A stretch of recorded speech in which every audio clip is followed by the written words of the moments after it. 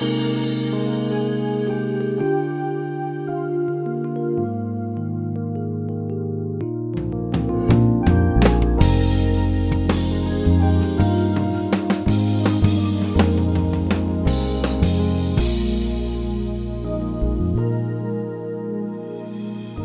name's Jon Redmond, and I'm the Associate Pastor at First Baptist Church in Pasadena, Texas. I want to thank you for joining us today on Peace by Believing.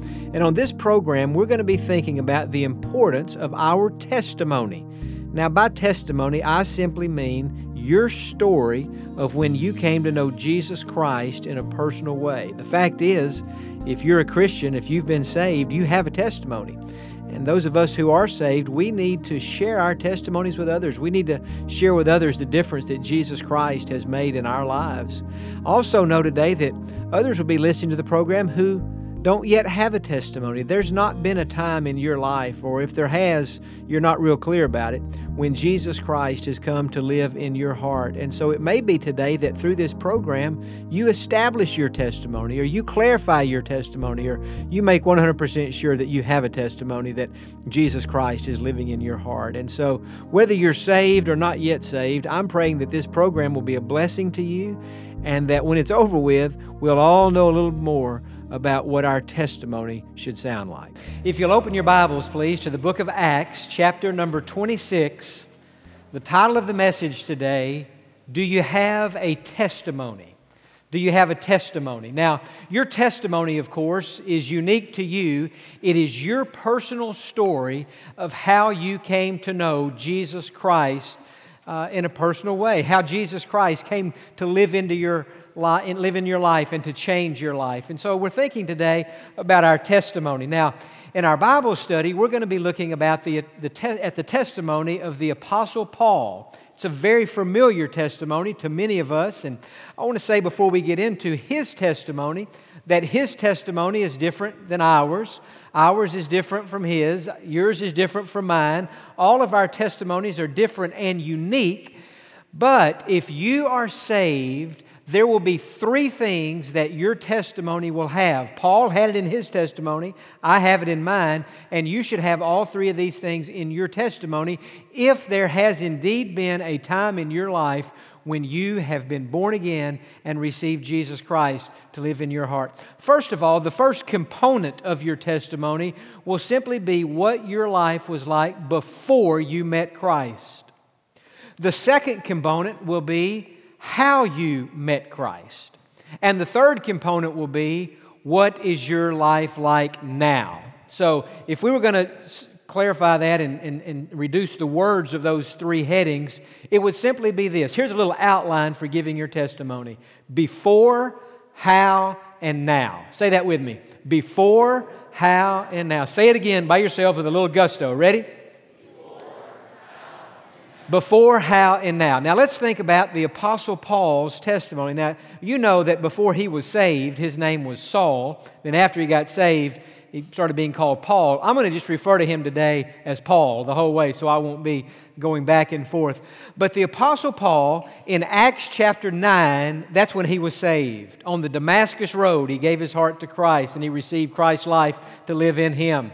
But in Acts chapter 22, and in Acts chapter 26, we read where Paul shared his testimony with other people. He talked about what his life was like before he met Christ, how he met Christ, and the difference that Jesus made in his life. Now, in Acts chapter 26, we find the most thorough description of Paul's pre-Christ life, his before-Christ life. He was living in the BC, in the before Christ, and he tells us about it. Look in verse number 4, Acts 26, verse 4. My manner of life from my youth, which was spent from the beginning among my own nation at Jerusalem, all the Jews know. They knew me from the first, if they were willing to testify, that according to the strictest sect of the religion, I lived a Pharisee. Verse 9, indeed, I myself thought I must do many things contrary to the name of Jesus of Nazareth. This I also did in Jerusalem, and many of the saints I shut up in prison, having received authority from the chief priest. And when they were put to death, I cast my vote against them. And I punish them often in every synagogue, and compel them to blaspheme. And being exceedingly enraged against them, I persecuted them even to foreign cities. And so Paul there has described what his life was like before he met Jesus Christ. Now, to those of you listening to this message today live, and those joining us by streaming or later listening on the radio, you may not be saved yet. There may never have been a time when you received Jesus Christ to be your Lord and Savior. And so as I describe some of the things that Paul had going on in his life, you're going to listen to this and you're going to say, well, I have those things going on in my life. You're describing me perfectly. Others here today or others listening who are already saved, as we describe and think about what was Paul's life like before he got saved, you're going to say, well, you know what? That's what my life was like. Maybe not in each instance, because remember, our testimonies are unique to us. But some of these descriptions, you're going to be able to say, well, you know, I can relate to Paul. My life was like that before I met Christ. Let me give you three things that characterize Paul's pre-Christ life. First of all, Paul had religion without a relationship. He had religion without a relationship. We read that he was a Pharisee. The Pharisees were the most dedicated of the Jewish people. They believed the Old Testament. They loved God. They kept all the traditions that had been passed down from their parents and from their grandparents. And so he was very devout, keeping the law, doing everything just by the letter of the law. And I think there are a lot of people who are like that. They love God. They believe in God. They reverence God. But they don't have a relationship with God. For them, it is all about religion. It's all about being a member of a church. It's all about, if they've grown up in another denomination, being confirmed. It's all about praying the Our Father prayer if they've come from another denomination, or even in our denomination, maybe they were baptized. But it's all about religion and trying to keep the Ten Commandments and keep the Golden Rule and be good to people. And yet, in the midst of all that religion and all those rituals, there's no real relationship with Jesus Christ. It's interesting, in John chapter 17 and verse 3, Jesus gives us a definition of eternal life. He said, "This is eternal life, that they may know you, the true God, and Jesus Christ whom you have sent." So to be saved is not to be dedicated to your religion, whatever that might be. To be saved is to have a relationship with Jesus Christ. The second thing that Paul had in his before Christ life, in his BC life, he had anger in his heart instead of love.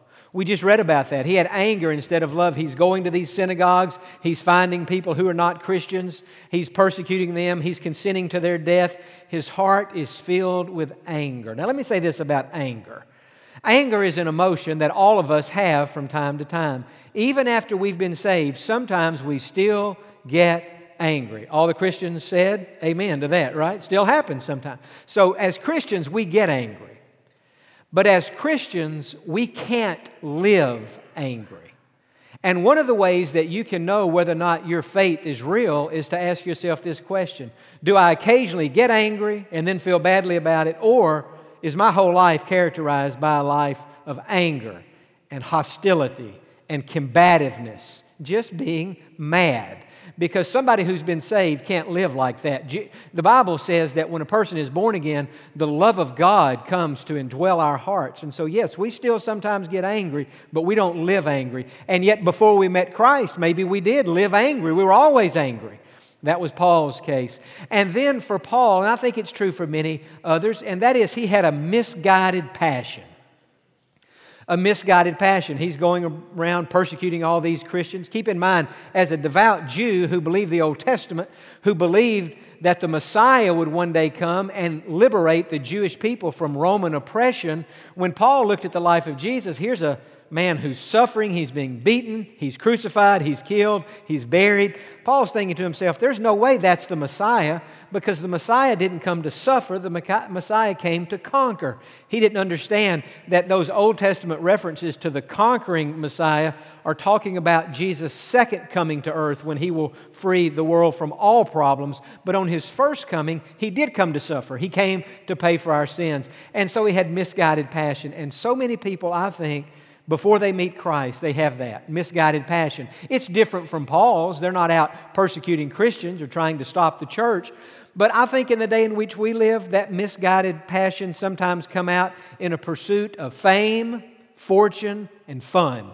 I mean, that's what a lot of people are looking for. That's what their life's all about, making a name for themselves, being known, making as much money as they can, having as much fun as they can. That describes a lot of people before they get saved. It certainly described the Apostle Paul. So that was his before Christ life. Now, how did he meet Christ? Well, if you'll turn to Acts chapter 22, in this passage, he gives us a lengthy record of his conversion experience on the Damascus Road. As Paul tells us how he got saved, there were two things about his salvation experience that are true for all of us. If you've been saved, these two things are true for you. First of all, there has to have been divine initiative. We could call it divine intervention. In other words, God is always the one who takes the initiative in our salvation. None of us get saved by ourselves. Jesus said, "No one can come to me unless the Father draws him." So our salvation always begins with God taking the initiative, God convicting us of our sins, God making us miserable in our unsaved condition, God convicting us something's not right, and God drawing us to Jesus so we could truly be saved. Now, in Paul's case, God took the initiative, bright light, voice from heaven, he's blinded, here's Ananias, and he's told how to be saved. But you look back on your salvation, I'll guarantee you, you're going to see divine initiative. Maybe a pastor, maybe a parent, maybe a friend, maybe it was during vacation Bible school, but God, through His Holy Spirit, maybe through one of those instruments, but God spoke to you. God always initiates salvation, and He convicted you of your need for Jesus Christ. But not only is there divine initiative and divine intervention, there's also the human response. You have to respond. You have to do something with what God has spoken to your heart. And that's what Paul did. After God had convicted him of his need for Christ, he prayed, he called on the name of the Lord, and he asked for salvation. And that is when he was saved. And so we have to respond. It's not enough just to be convicted. We have to do something. There's always divine initiative in the human response. And so as you think about your testimony, you should see both of those things. And then the now. We have to talk about what has Christ done for us now. What difference has Jesus made in our lives? This is a whole sermon by itself. But let me just mention three things that you should be able to say is true of you if you are truly saved. And if these things are not true of you, you at least have to question your salvation. Number one, somebody who is truly saved has peace in his or her heart. In Romans chapter 5 and verse 1, the Bible says, having been justified by faith, we have peace with God. Let's say that together. Having been justified by faith, we have peace with God. And so when a person trusts Christ to save him, the war with heaven is over. You see, before you trust Christ, standing between you and a holy God is sin. But after you repent of those sins, confess those sins, ask God to forgive you, and trust Christ to do that, those sins are gone. So now there's nothing between you and God. So now there's peace in your heart. And Paul had that after he got saved. It's a mark of a Christian. We have peace. We know that we're saved. And the second thing that a Christian has is I'm going to just use the word obedience. We read after Paul was saved, the first thing he did was he got baptized. Second thing he did was he started hanging around Christians. And the third thing he did, he started preaching the gospel. Those were the things God had wanted him and told him to do. So after we've been saved, we find in our hearts a desire to obey God. Now I want to be very careful here. We don't obey God perfectly. We don't. Sometimes our peace is not as strong as, it's not perfect, it's not always as strong as we wish it were. And sometimes our obedience is not. It's not perfect. I mean, we're still sinful human beings. But the point I'm making is, if a person has been truly saved, in that person's heart, there is a desire to go God's way. And a saved person should be able to look at his or her life and should be able to say, no, I'm not perfect. Sometimes I stumble, many times I fail. But the overall direction of my life is Godward. I'm trying to live my life the right way. At least I have a desire to obey God. And then the third characteristic of the difference Jesus makes and how He changes our lives is that we have purpose in life. After Paul got saved, he had purpose. He devoted the rest of his life to telling other people about Jesus. I fear today that so many people's lives have no real purpose. They're just kind of bouncing around out there, kind of just doing different things. But after a person has been saved, it greatly simplifies and clarifies the purpose for our lives. You say, John, what is our purpose? Our purpose is to know Christ as well as we can, to get as close to the person of Jesus Christ as we can possibly get. Our purpose is to share Christ's love with as many people as we can, to take the Great Commission seriously, to devote our lives to sharing Christ with everybody we can. And then our purpose is to try our best, and we're not perfect, but to try our best to honor Christ in every area of our lives. And so that's what your life is like after you get saved. You have peace, you have a desire to obey God, and you have a simplified and a clarified purpose, and it's all about the person of Jesus Christ. Now, you still listening? Say amen.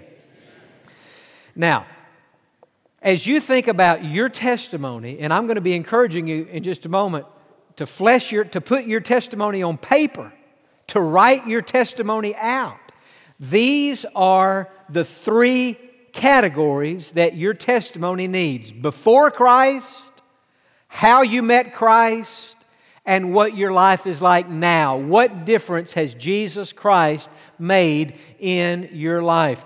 Yesterday morning I was home and I had just finished having part of my quiet time, and I was thinking about this sermon, and it was like the Lord put on my heart. He had done it earlier in the week. John, what you need to do, you're going to be asking them to share their testimony with the church. What you should do is write out your testimony.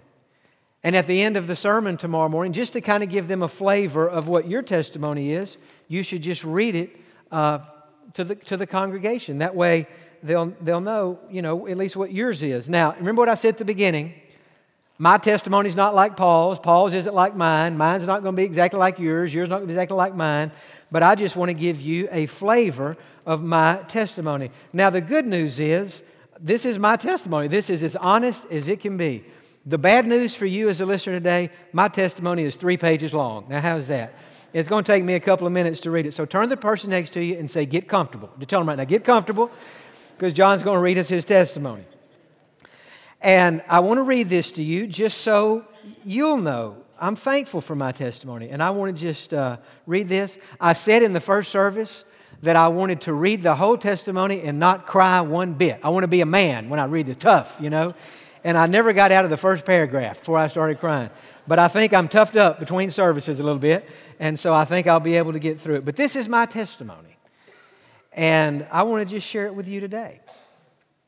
First of all, let me say that I know I'm saved. I have repented of my sins. I've asked Jesus to save me, and I've trusted Him to do it. My heart is filled with peace as a result. To the best of my understanding, I was saved when I was 7 years old.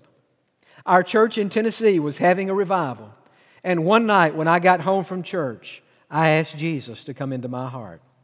As I got older, though, I began having doubts about my salvation. My doubts were caused by the fact that I could not remember all the specific details of my salvation experience. Our childhood memories, after all, seemed to be sketchy. Nonetheless, this became a real problem for me. I tried everything I knew to gain the assurance of my salvation. I prayed and prayed for Jesus to save me. I so badly wanted to pray a perfect prayer, one that He would accept. I had no real peace in my heart. I came to see that God doesn't save us based on the quality of our prayer. Instead, our salvation is based on Jesus' death on the cross. On Tuesday afternoon, April the 27th, 2004, my dad and I were discussing a sermon he was planning on preaching. His sermon was about the thief on the cross who got saved right before he died. The main emphasis of the sermon was that the thief came to Jesus as a sinner. He had nothing at all to offer Jesus. As my dad was discussing his sermon with me, I began to get convicted. I began to see that I had nothing to offer Jesus either. All I could do was to come to Him as a sinner, seeking forgiveness and salvation. And so I did. I shared with my dad what God was placing on my heart, and we got down on our knees in his office. And I came to Jesus as a sinner, asking for His forgiveness and salvation. I not only asked Jesus to save me, I trusted Him to do it. And I still trust Him with all my heart. I still think I was saved when I was 7, but maybe I wasn't saved until I was an adult. But the timing of my salvation is no longer an issue with me. I no longer look to my experience for assurance. I'm not trusting my experience. I'm trusting Jesus. I'm not trusting my prayer. I'm trusting His blood. My faith is in Jesus, and my heart is at peace. In fact, I have perfect peace, something I never thought I would have. Trusting Jesus has in every way changed my life for the better. Now that's my testimony. And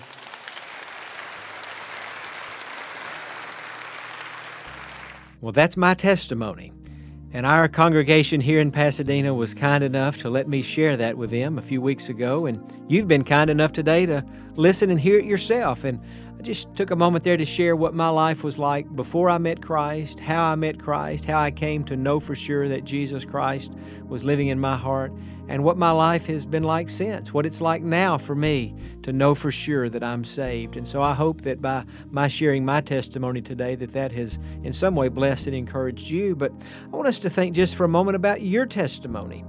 And I just want to ask you, do you know for sure that there's been a time in your life when you have asked Jesus Christ to forgive you of your sins and to make you a Christian? One of the things I shared with our congregation on that day that I shared my own testimony, I said, I really believe there are probably people in our church today who love God with all their hearts, and yet they don't have a clear testimony. They don't know for sure that they're saved. And so I'm praying today that some of you would establish a testimony, that you would get saved. And on that particular Sunday, many did. But I'm praying the same thing for those listening by radio today, that if you have never established a testimony, if you've never received Christ, that today would be the how part. Today would be the day that you come to know Christ personally. And then I think there are probably others listening today who, what you need to do is to clarify your testimony. You need to make sure that Jesus Christ is living in your heart. It's hard to share with others what Jesus means to you if you're not sure that He's living in your heart. And so I want to lead you in a prayer right now. If you need to establish your testimony, or if you just need to clarify your testimony, just pray this. Say, Lord Jesus, I need to be saved. And I ask you now to come into my heart, forgive my sins, and make me a Christian. I ask you to save me, and I trust you to do it. And if you were praying that to clarify your testimony, just say this. Say, Lord, maybe I was already saved before today. Maybe not. But God, either way, I'm saved now. I have asked you to save me. I trust you to do it. Welcome to my heart. Begin now to make me the person that you want me to be. In your name I pray. Amen. And friend, if you have prayed that prayer now, either to establish or to make sure, to clarify your testimony, you now are saved and you have a testimony. Today has become the day of your salvation. I would encourage you to write your testimony out, share it with others, and God's going to do some great things in your life. One thing that you could do that would be a real encouragement to me and to our ministry is that you could visit our website at peacebybelieving.org. That's peacebybelieving.org. You'll find archived sermons that you can listen to. You'll find booklets that you can read on a wide array of topics. You'll also find a place where you can contact us and where you can share with us your testimony or how this program has been a blessing to you.